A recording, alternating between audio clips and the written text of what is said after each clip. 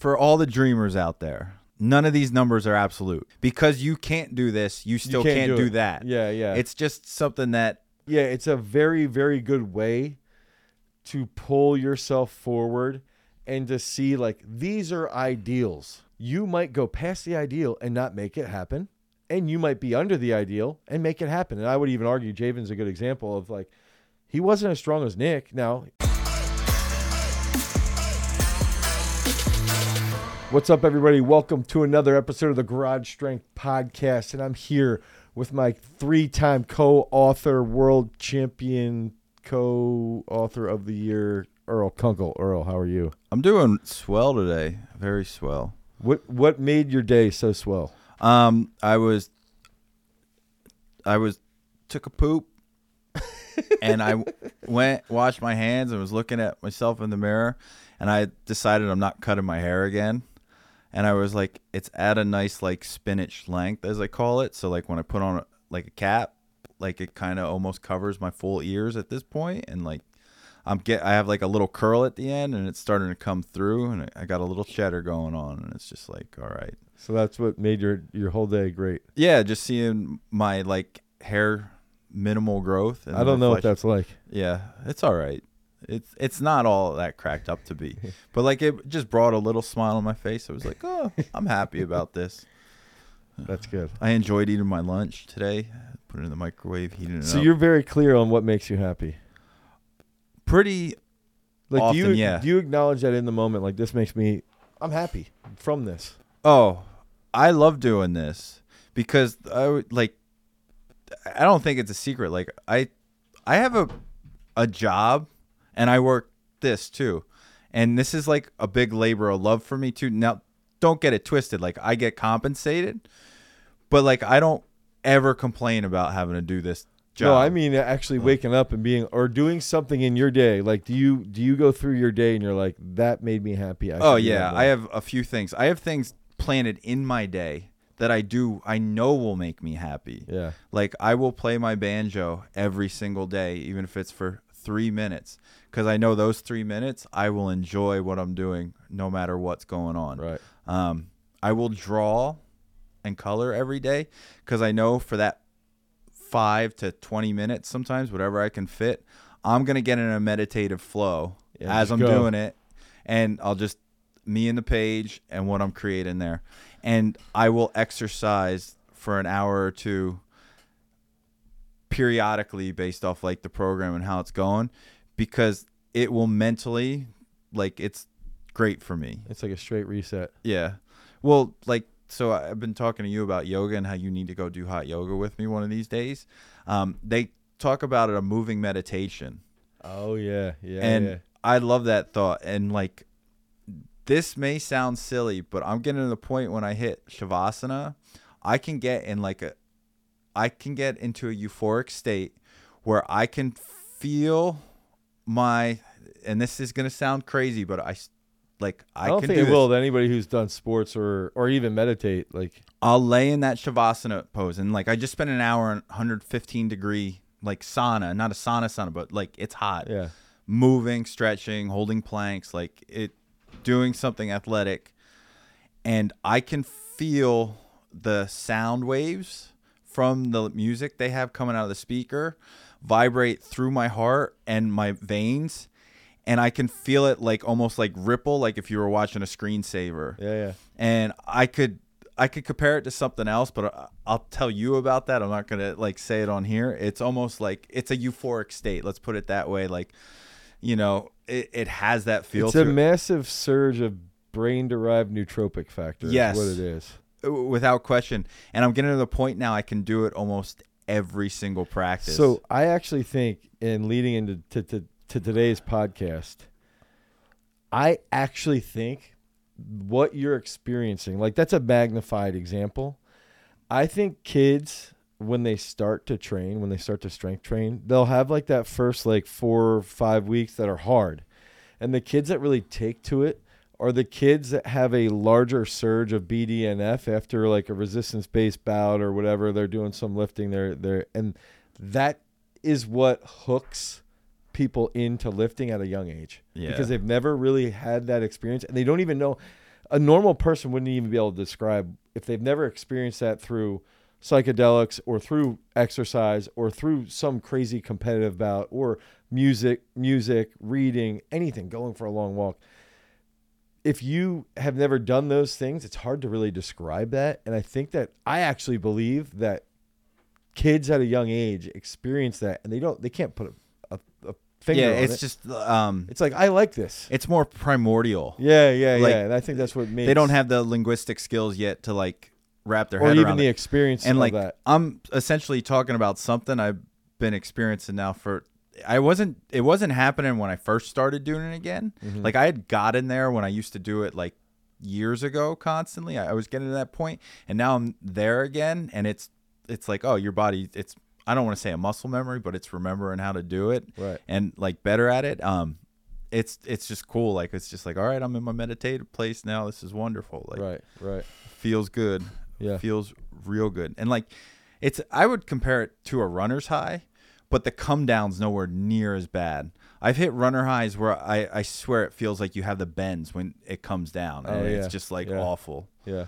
As not someone who has done hard drugs, but still like what I imagine, it's like, oh, like my stomach hurts, like I get a headache, and I don't know You if feel you've like you're ever gonna black out. Yeah, Yeah. I don't know if you've ever had a runner's yeah. high like that, No, I where have. you come down off of it, and Bad. it's just And, like, the ooh. more dehydrated I am, the harder it is. Yeah, Yeah. I remember that running hill sprints with someone, a female cross country athlete who was like top 20 state finisher, like could run like a sub 16 5K, like something 15, like something ridiculous. Yeah. Like I couldn't even like in my mind, I couldn't process how to go that fast for that long. Yeah. Like I'm sure I could figure it out if I put years to it, but like it's just not in my like thought.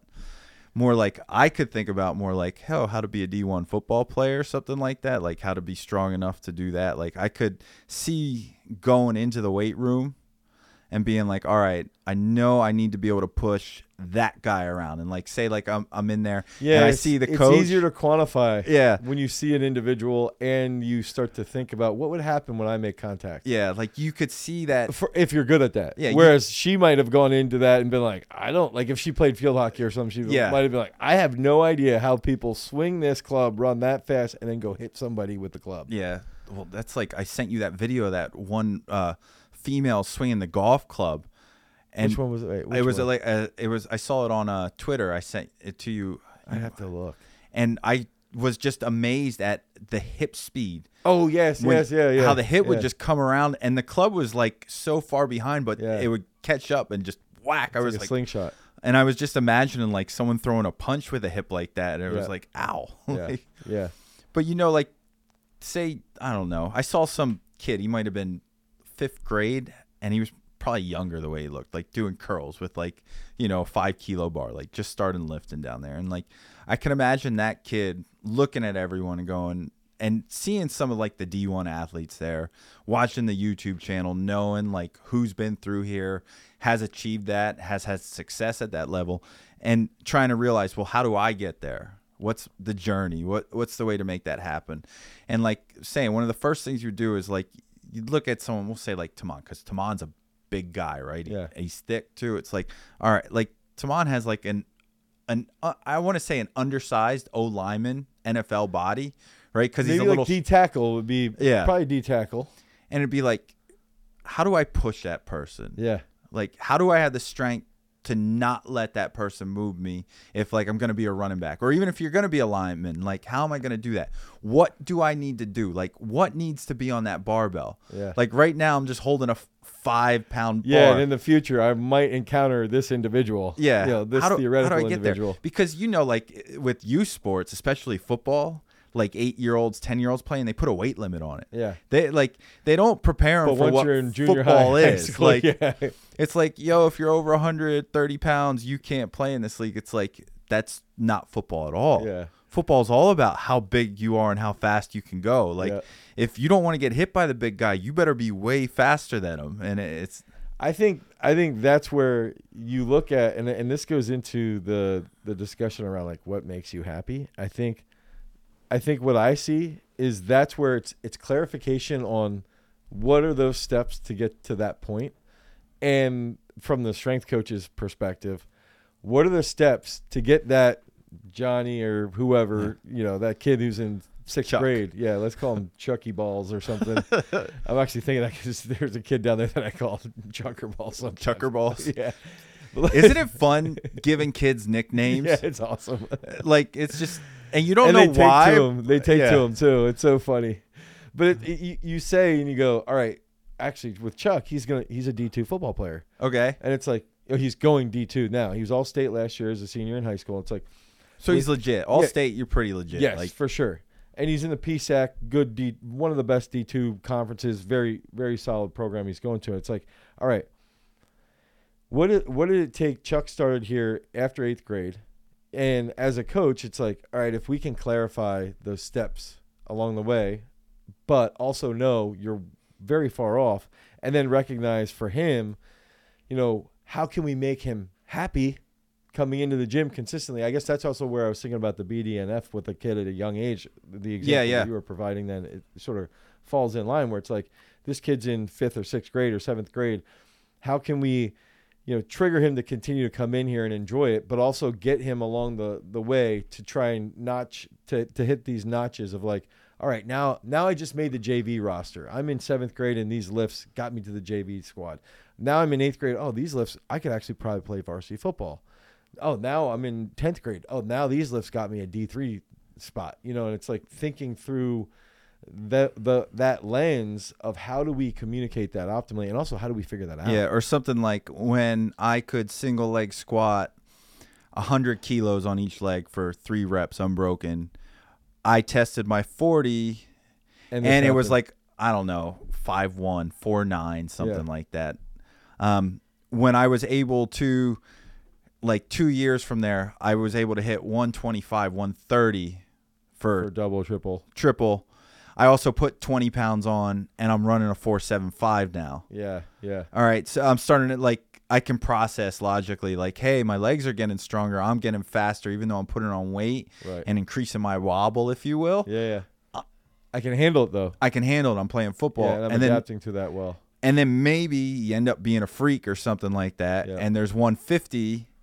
And you're smashing that. And you're smashing it for 5, and all of a sudden you're running sub 4.5s. And then you're meeting Taman in the hole, and it doesn't matter. Yeah, it's like, it doesn't matter. 1, you can't catch me, and 2, I'm going so fast that I'll bring it. I feel like I'm a cannonball. Like literally, like it's a ball. You are the bowling pin, and I am the bowling ball, and I'm coming for you. And like in high school, when that happens, because like that's the one thing that is bad about high school. Sometimes the disparity is so it's through the roof. Yeah. And like it's just like, I don't want to say I feel bad, but like you feel bad. Like that's gonna hurt. Maybe not in the moment, but after a game, you're like, man, those kids, like, they shouldn't have been playing. Yeah, they shouldn't have been there. It's like I was listening. I was listening to, I think, talking like NFL players talking, and they're like, someone like sent a question, and like, I think I could tackle Derrick Henry like 5 times or something in 100 attempts in like a drill, and they're like, no. Yeah, there's no chance. You'd have to hope he trips over you or something. Like, it's just like when you actually get right up close to it, watch it, deal with it. I remember being a kid going to Pittsburgh for a football camp, and I think it was Kevin Barlow. And he was there, and I was just like, he's a running back. Yeah. I mean, he was like 6'4", and he was just a slab of muscle. Yeah. And like just thick, and I was like, I couldn't like. It to me looked like he was a D end or like you linebacker or something, and it's like that's who you'd have to tackle. Yeah. And he was good, but he wasn't Derrick Henry. Yeah. I think that's where, I mean, getting into that, I think that's where it's like, if you look at what that takes and you have a perception of the notch along the way, like going to JV, going to varsity, going to D3, going to D2, you start to have a little bit more sense of reality of what your capability can potentially be, and ideally you don't limit yourself, but you also have reality. Like this is where I'm probably limited to. It helps to be 6'2", 6'3" versus 5'8", 5'10". It doesn't say it can't happen. Like, but there's plenty of people out there who made it happen. Yeah. But you need to be exceptional then in a certain regard. All right, I'm undersized, but I run a 4.3. That's okay. Like, okay, we can work with that. Right. All right. I'm a little slow, but like I weigh 320 and I'm 6'7". Yeah, Like, that's okay. Okay, we can do that. you know, It's hard to get around you. yeah. There's a lot of football. As much as it rewards like being strong and fast, it's also a sport that rewards many different body types. Yeah. Yeah. So like we're talking about like, okay, you do this single leg squat, you're this fast. Well, maybe, you're 6'2", you're about 300 pounds, and you front squat close to 600 pounds. Right. That's different then. Yeah. Now you can anchor probably pretty well. Like right. I think that's the big thing is like that leads into. And of course that number is like an elite freak number. Like, unbelievably freakish. But it leads into understanding each position has their own character traits that they need from a strength perspective. And each position really has their own body types. And then in turn, that would lead into how do we develop that specific body type to sort of cater to these specific positions. Yeah. So, Dane, a question I have, since we're talking about like strength, like you don't need these numbers, but they tend to correlate and predict like what your athletic capability is, not necessarily your sports skill. Yeah. Like just because you can squat 500 pounds doesn't mean you're a good football player. Yeah, for sure. But also, too, as a strength and conditioning coach, like you're not coaching their football skill and technique. Yeah. You're trying to set them up so they're athletically capable of being better football players. Mm-hmm. So you have like kids come in. That should be clarified literally on a regular basis, one with parents, but also with coaches. Well, yeah, because that's kind of the point. Like I'm sure you have parents coming in and they're like, my kid's going to be a D1. I want my kid to be a D1 athlete. First question, does your kid want to be a D1 athlete? Yeah. Like things like that. All right. Yes, they do. Are you going to bring them out here 5 days a week? Because if you're not, then stop talking to me. Yeah. And you like kind of set that up and you have these like goals in mind. You want to talk about some of those like numbers? You want to give some of that? Like, I think it's a really, really important discussion, and it sort of falls in line with the daily inventory you were talking about, where for me, it's like, okay, what is actually going to make me happy? And I think that's like a realistic question to ask these football players. Is this going to make you happy to go D1? Yeah, like, so if you want this. If you want to be D1, if you want to be a pro football player, you have to enjoy lifting weights. Yeah. You have to enjoy playing football. Right. Like practice is enjoyable. Like it's fun for you. You look forward to going there. Yeah. Or with any sport. Like if you're wrestling and you're dreading going to practice, it doesn't bode well. Yeah, to be elite. Yeah. Like, and I think that then it comes back to, all right, if we've got offensive linemen, if I have an offensive lineman that comes in, it's like, look, if you want to go D1, we've had a 5-star O lineman recruited by everybody, literally everyone. Shot putter too, right? Yeah. So Javen Williams was one of the biggest recruits in the country. It's like, all right, if we look at what he could do at the time, like when he left, like 450 back squat, and he's huge. He's a big kid. He's he's long limb though too, yeah, right? And he's also young for his grade. That's like another big thing. Oh, so he was like 17 versus 18 going on 19 going into your freshman. Yeah, exactly. So looking at him, it's like, all right, we can tell you Javen Williams could back squat 450. Javen Williams could bench press over 315. Javen Williams could power clean over like 300 pounds. He could snatch close to 240. Okay, those are numbers that he did, and at the same time, he was a 65-foot shot putter. His footwork was phenomenal. So he clearly has athletic capability. So to take those numbers, and let's say you don't have that athleticism to make up for it, or let's say you're not a shot putter, so your footwork might not be as smooth as him. Let's say you take that and you go, all right, well, to make up for that, I might have to squat 500 pounds to be a D1 offensive lineman. I might have to bench press closer to 400 pounds if I want to be a D1 offensive lineman. I might have to power clean over 330 pounds if I want to be a D1 offensive lineman. And then you can play that game and look at it and say, all right, well, what else? Well, maybe there's, if you're training here, behind the neck jerk. Javen could hit 130 for reps.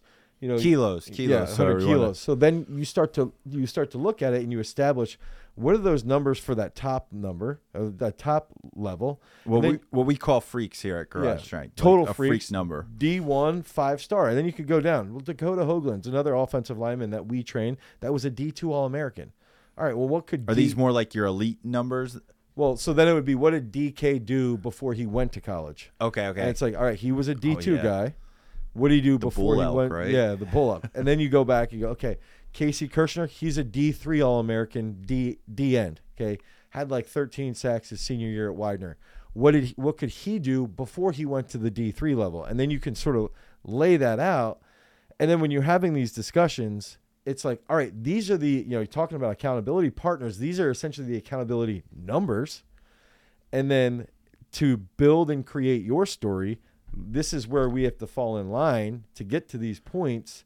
And then when you get to these points, you can sort of decide like, all right, well, where is your technical play? Where's your speed in your play versus your strength?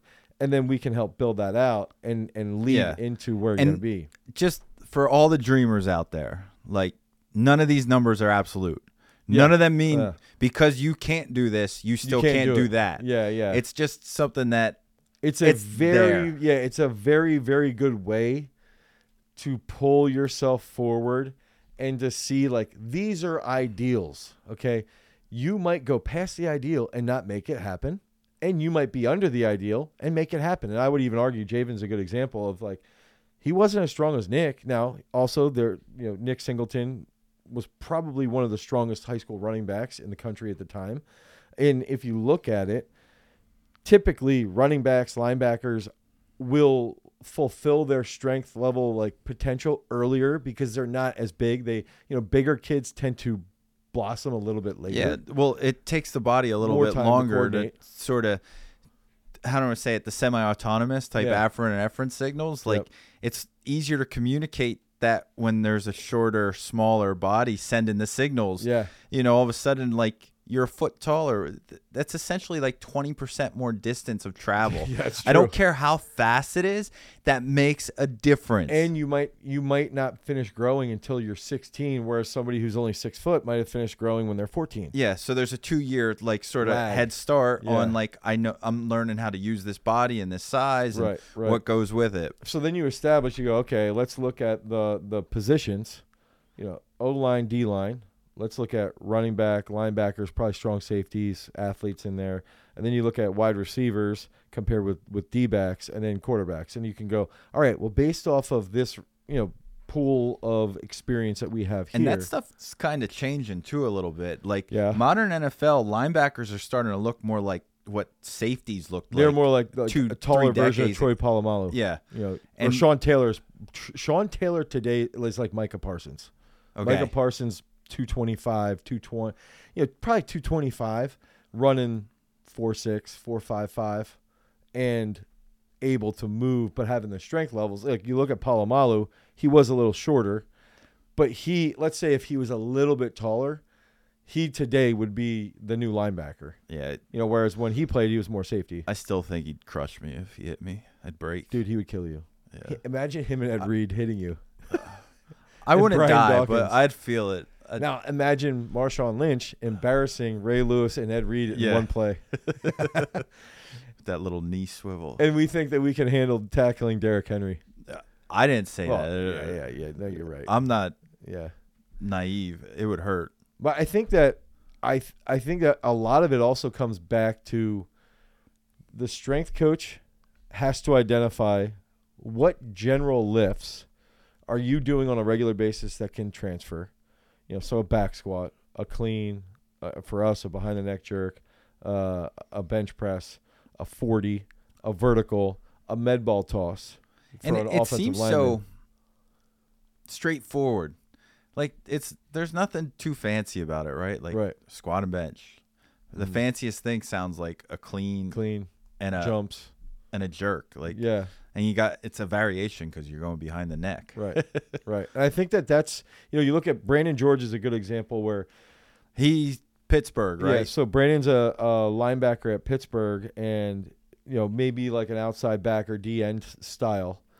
And you look at Brandon, and it's like, okay, so Brandon's a power 5 linebacker, DN. He could behind the neck jerk 125 in high school. He snatched 110 when he was in high school. He could clean over 155 kilos when he was in high school, and he could single leg squat 170 kilos for a triple. So you can use that, and you could say, you hit those numbers, it's very likely you couldn't get to that level. Because he was extraordinarily strong. Those are very good numbers. He's big too, right? Yeah, he's a larger kid. He's like 6'3", 6'4". Yeah, and I think he would probably end up playing D-end and if he makes it to the league.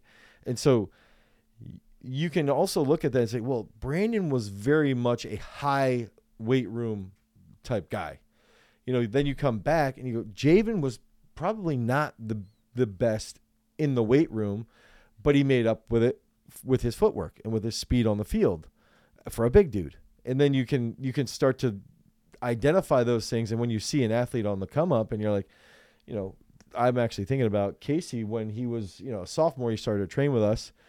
By the time that sophomore in high school, college, actually, in college, yeah. okay. But he's like, I want to become a D3 All-American. By the time he was a senior, we changed what he had been focusing on. We improved certain things with his speed and with his upper body strength. And then that's how you can see those leaks and those numbers, and again, these are a lot of this is stuff that we cover in Garage Strength Program Design, where we go into the specific stuff, but it goes back to, and I even have the sheet here, I'm looking at it. If we would look at offensive lineman, it would be a back squat, a bench, a clean, a vertical jump, behind the neck jerk, and a 15-pound medicine ball toss. And then you essentially, as a coach, have to go, what's average, what's good, what's elite, what's freak, and communicate that regularly. And that's all based around like strength characteristics, both like situational and durational, that have the best transfer or like sort of predictor of that sport on the field, what would go on. So yeah, and I think the interesting part is that you could even look at, and I like this because I want to pull this up on the paper where, okay, let's look at, we actually like to use the wide receiver numbers tend to be very similar to the jump-based numbers if we've got somebody who's like a long jumper. Okay, so if we get somebody who's a long jumper, that individual will be almost exactly in line with how a wide receiver would train in our system. And then you can look at that and go, okay, well, in relative comparison, a jumper, or in this case, the wide receiver would be training cleans, vertical jumps, the 5-10-5 for the shuttle.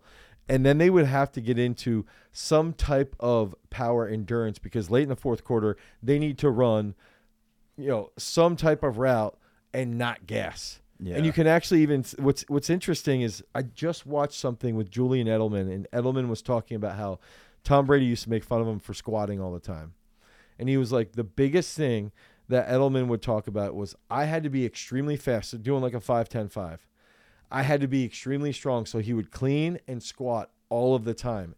And he's like, Tom's over there doing TB12, but he's not getting in and out of cuts. And he's not getting in and out of cuts and getting rocked by a linebacker. So that's also where you have to break down, okay, the slot receiver might be different from catching the Randy a clean Moss. Feels like hitting that. The linebacker like giving you a boom. Right. I would say the linebacker hurts more than catching a clean, but but it's still going to help you with the absorption. Your body starts learning how to take on blows all the time. Like I can't articulate how many times you see people. It's not because they don't have the strength to stand up a clean. They don't have the like sort of firing power, the impulse to catch the clean, to create sort of the platform and the position to get out. Yeah, absolutely. And like you see it when people squat super heavy too sometimes. Like they just break and it's like you can't do anything with it. So that example, so when Jan Johnson's training here and we're getting him ready right at the time to go play for the Titans. We've got to look at, all right, he's got to be extremely fast from that linebacker position. That's a behind the neck jerk. So that's why we call it linebacker jerks, literally. And if you don't know, the linebacker jerk is you're on the blocks, you basically do the quarter squat, and from that quarter squat, you go right into the jerk. Yep. There's no like pick it up off the blocks, counter movement, dip, and go. It's just you're already in the counter movement essentially, and you go right you up. have to go, and it's like I like to think of that as like the linebackers sort of scraping back and forth, and they're in that stance, and then they have to move, they have to explode. Maybe they want to get a pick or something. But then you take Jan and you're like, all right, well, we have to hit a big clean down in the hole. What if he meets a running back in the hole and he's got to take that blow? And if you're in the bottom position of a clean and you're a linebacker and you get folded, you're probably going to get folded like an accordion out on the field. Yeah. So you've got to have that tension and that foundation that can then provide the base to stand a heavy weight up, because that's what's going to happen when you're colliding with somebody in the hole. And even on offensive linemen coming to block you, it's the same principle. And it's like none of this training really matters if you're not communicating it consistently in some effective manner towards your athletes and essentially saying, look, these are the lifts that we need to be doing on a regular basis, and then these are the numbers that you need to work towards. So what I'm hearing there is you need to educate the why. This is why we're selecting this exercise. This is what it's doing. So you're hitting them mentally here. Mm-hmm. Hey, so you understand when you're out on the field and you end up in this position, this is prepping you for that. Yeah. When do you start doing that? I mean, I think you should be doing that by like 8th or 9th grade. Okay. I think the earlier you do it, the better buy-in you're going to get. How descriptive do you want to get with that? I think it's as simple as like, yo, I want you to move this from this position and catch it as tight as possible. Think about somebody hitting you. Yo, the linebacker jerks, literally that's the discussion. Is like, all right, you're in your stance, you're driving up, you just see the QB come back on the slot and you need to pick. Like, it's immediate, and it's like making it literally that simple. Yeah. Like, hey, you're hand fighting with somebody, we're dumbbell benching or we're bench pressing right now. And a lot of people will say, oh, bench press when you're laying on your back. All right, well, my clean provides my foundation. My bench press provides that hand fighting capability, and any of the explosive work that we're doing or sports specific work that we might be doing, like functional stuff, whatever, that's going to help me hand fight. So then it's like, all right, well, if you're a linebacker, or even if I'm a running back and I'm working on grip stuff, I need you to have a good grip and to be strong and to do bodybuilding exercises so you don't fumble the ball. Yeah, you don't want to be fumbling the ball. That's a bad terrible. Look. Yeah, it's an easy way to get off the field real quick by giving the other team the ball. It's like, what are you doing? Yeah. Knock it off. Like, stop it. Yeah. No. Man. D1. How do you deal with the kid has the goal? Like, they're a junior and, like, they're committed to it. What's the conversation when, like, it's not looking like it's going to happen? Like, they want to go D1, but they're like a D3 guy? Yeah. I think the easy part with that is, like, how do you keep them motivated, too? I think usually they're so consistent with their habits. I mean, honestly, that's sort of happened with a kid that trained with us with Nick, J.R. Strauss, okay? And maybe I shouldn't use his name, but with J.R., like, he was getting D1 looks. Like mid-American or like mid-size, a school like, let's say, Toledo or Kent State, somebody who's not Power 5. But what ended up happening is, and for a while, he wanted, potentially he was waiting to see, Franklin had told me they were thinking about offering him, but they're not sure. He didn't have the best camp when he came up there at Penn State, and they were considering it, but they weren't positive. And then he went to camp there, and they just were like, I don't know. I don't think this is the place for him. And I think that statement to me was like, look, this isn't the place for him. But he could either go play mid-major or he could go play at FCS, and that's okay. And he might blossom later on. And I think that's like a hard pill to swallow for football players because they can't see that. But a lot of football coaches now see kids make it out of 1AA, Yeah. So JR, when he got offered by Villanova and he plays at Villanova and they're good. Yeah, they're 18-year-old kids. And yeah. Who is the running back for Philly from Villanova? Brian Westbrook. Yeah. So it's like it to the point with bigger athletes developing later. You may, you never know. You may get a growth spurt. Yeah. Then, what's his name from the Packers? Matthews. Oh yeah, Clay Matthews back Before he was at USC, like no, he was. Yeah, he was at Maine. Yeah, like people didn't want him there, and it's like, and that's someone with pedigree too, right? Like his dad was good. Dad, uncle are in the Yeah. league, and like his dad, or I forget which one, like played for 2 decades in the league, like unbreakable type of thing. Like you play in the NFL more than like 5 years, like you're put together. Like there's no joke about that. So like that whole idea around delayed development, don't. I joke all the time, but I'm dead serious. Like I always wonder what it would be like if the most exciting. I don't wonder. I'm happy. The most exciting thing in your life happened at 17. Oh yeah. How devastating that would be. Yep.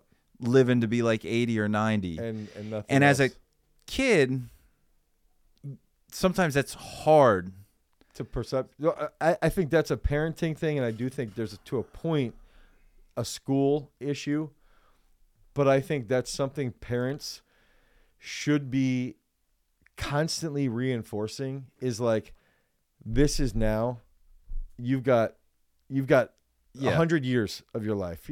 Maybe not 100, but let's just say like, take this as a lesson. That's all that you're doing, and that's all that we're doing right now, and that's all we can build upon, and that's all we can do to get better. And it's like constantly reinforcing that. And dude, I had this conversation with Haley yesterday where it's like, look, this is a journey right now, you trying to make the Olympics, that it might not happen in September, and it might not happen in December, and it might not happen in February, and it might happen in April, and it might not.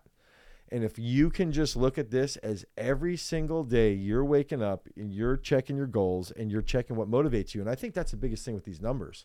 These are numbers that should be motivating you to get better and to improve. And I want to use this as really, really, really freaking hokey. But the principle of Kaizen, like the Japanese principle of just constantly trying to improve. If all we can do, the 1% a day type of thing. Yeah, if just constantly every day, what you did, you start off your day and you're like, this makes me happy. I like this. So when I get happy, I want to continue to do things that make me happy. And having numbers as guidelines can help kids work towards something that will in turn help their enjoyment of action, which is in this case lifting or playing football.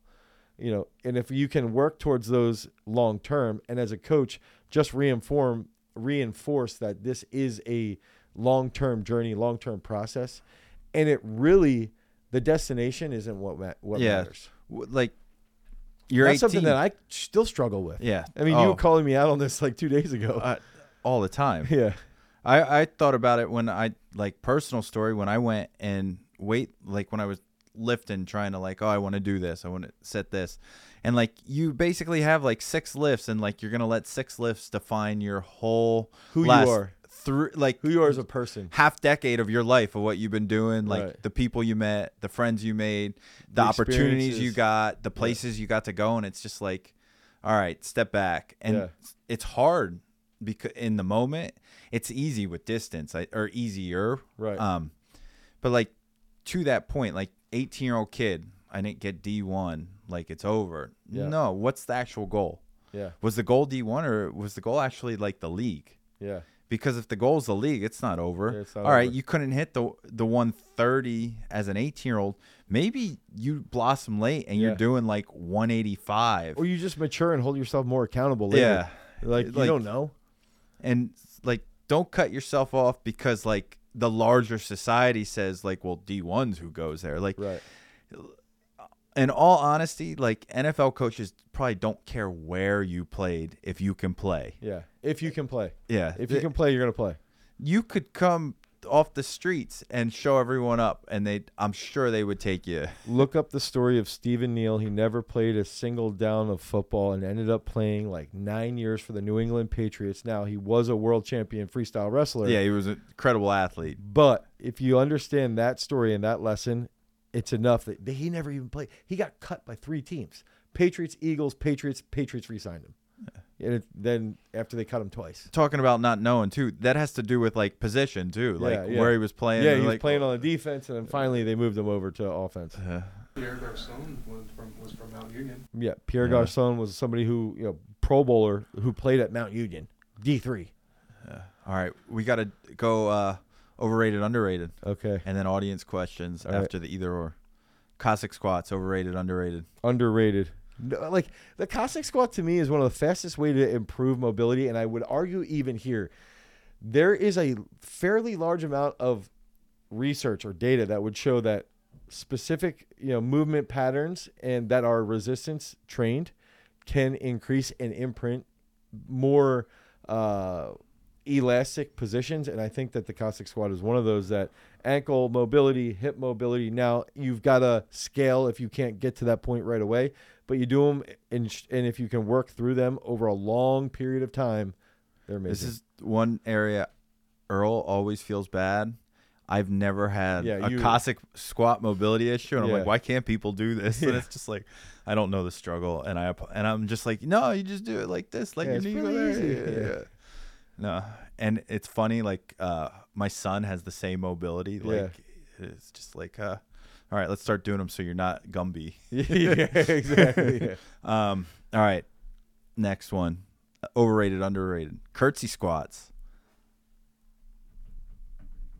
He's thinking about this one. Overrated or underrated? I mean, I feel like, I guess my problem with curtsy squats is that I don't dislike them, but I feel like there's other ways that I've always felt better. Now, I do think they're good for your glute med. I think you'll feel it in your adductor, but I would rather hit my adductor with a banded sliding Cossack squat. I would rather hit my glute med with something on the glute ham, so I would say it's overrated. Overrated. Yeah. All right. Overrated, underrated. Box step ups. Underrated. I loved, actually, Jason probably has nightmares potentially thinking about step ups from back in the day. And I would even say we don't use them enough here at Garage Strength. I think they are one of the most challenging exercises that you can do over a long period of time.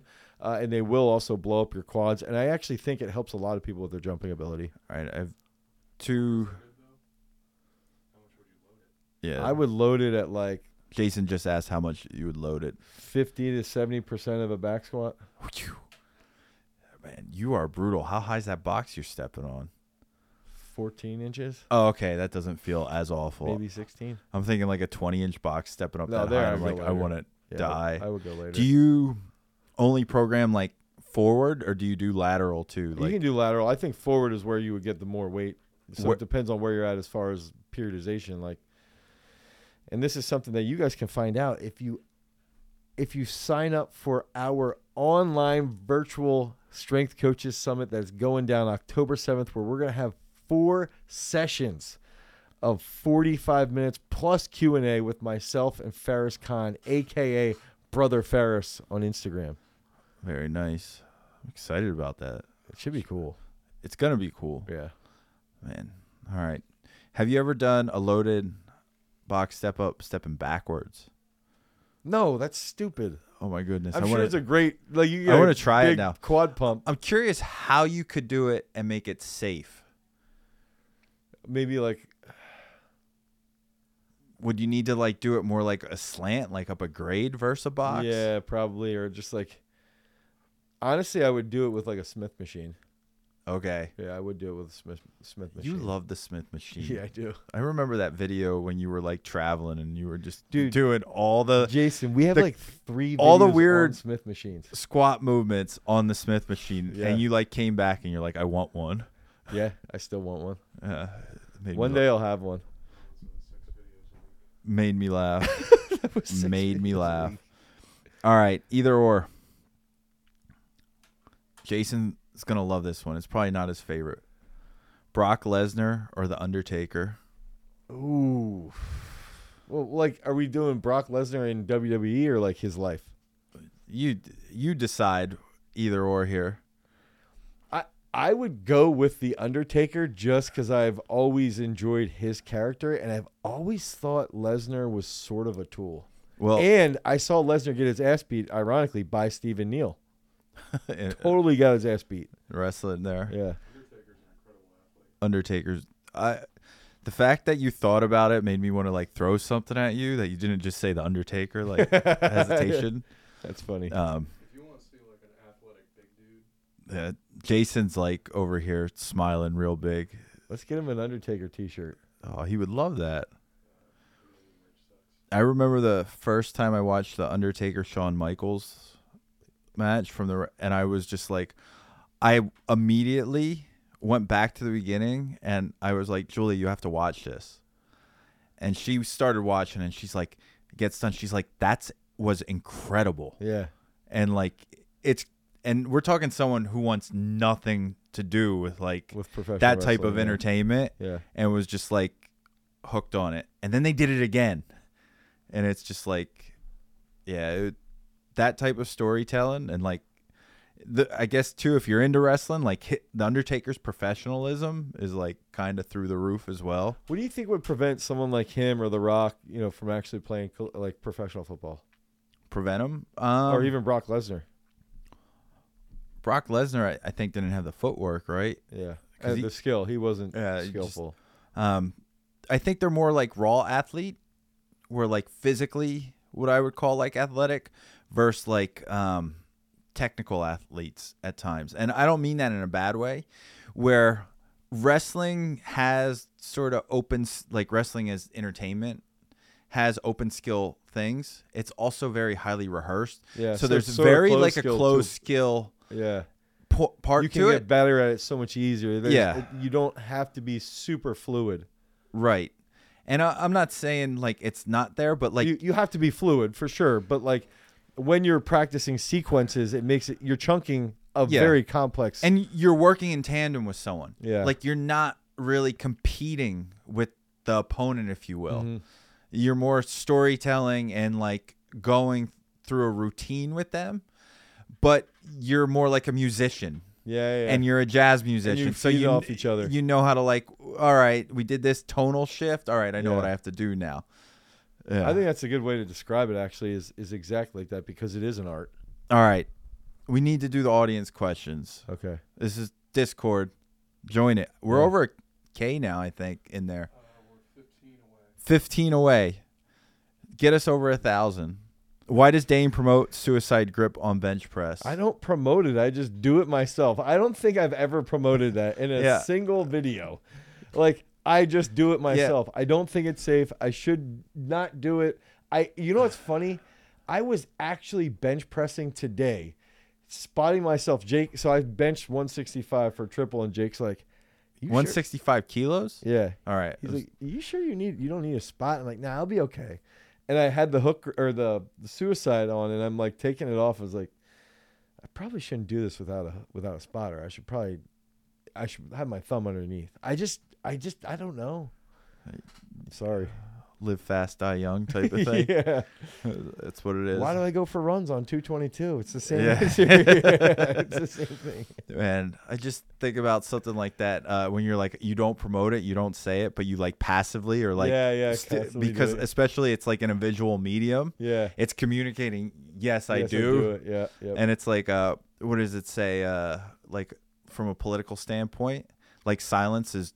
It is politics. Yeah, it's acceptance of the status quo. Like Yeah. you're reinforcing it by not challenging it. Yeah. If you're saying it's okay. No, that's anyway, fair. That's fair. this is the Reddit. Eric J 805. Just saw today's video about soccer players, and it recommended hitting Nordics twice a week. I'm already using peak strength with the 5-day variation. Can I add Nordics on any particular day or just stick to what has already been programmed? I would stick to what's been programmed, but if you really feel like you could benefit from more posterior chain work, especially hamstrings, I would add that on an impulse day probably. Yeah, me personally, I couldn't imagine having the hamstring recovery to do it twice a week, except when I was like at peak training type of thing. It's just, it destroys me. Yeah, I think I'm also 40 too. Yeah.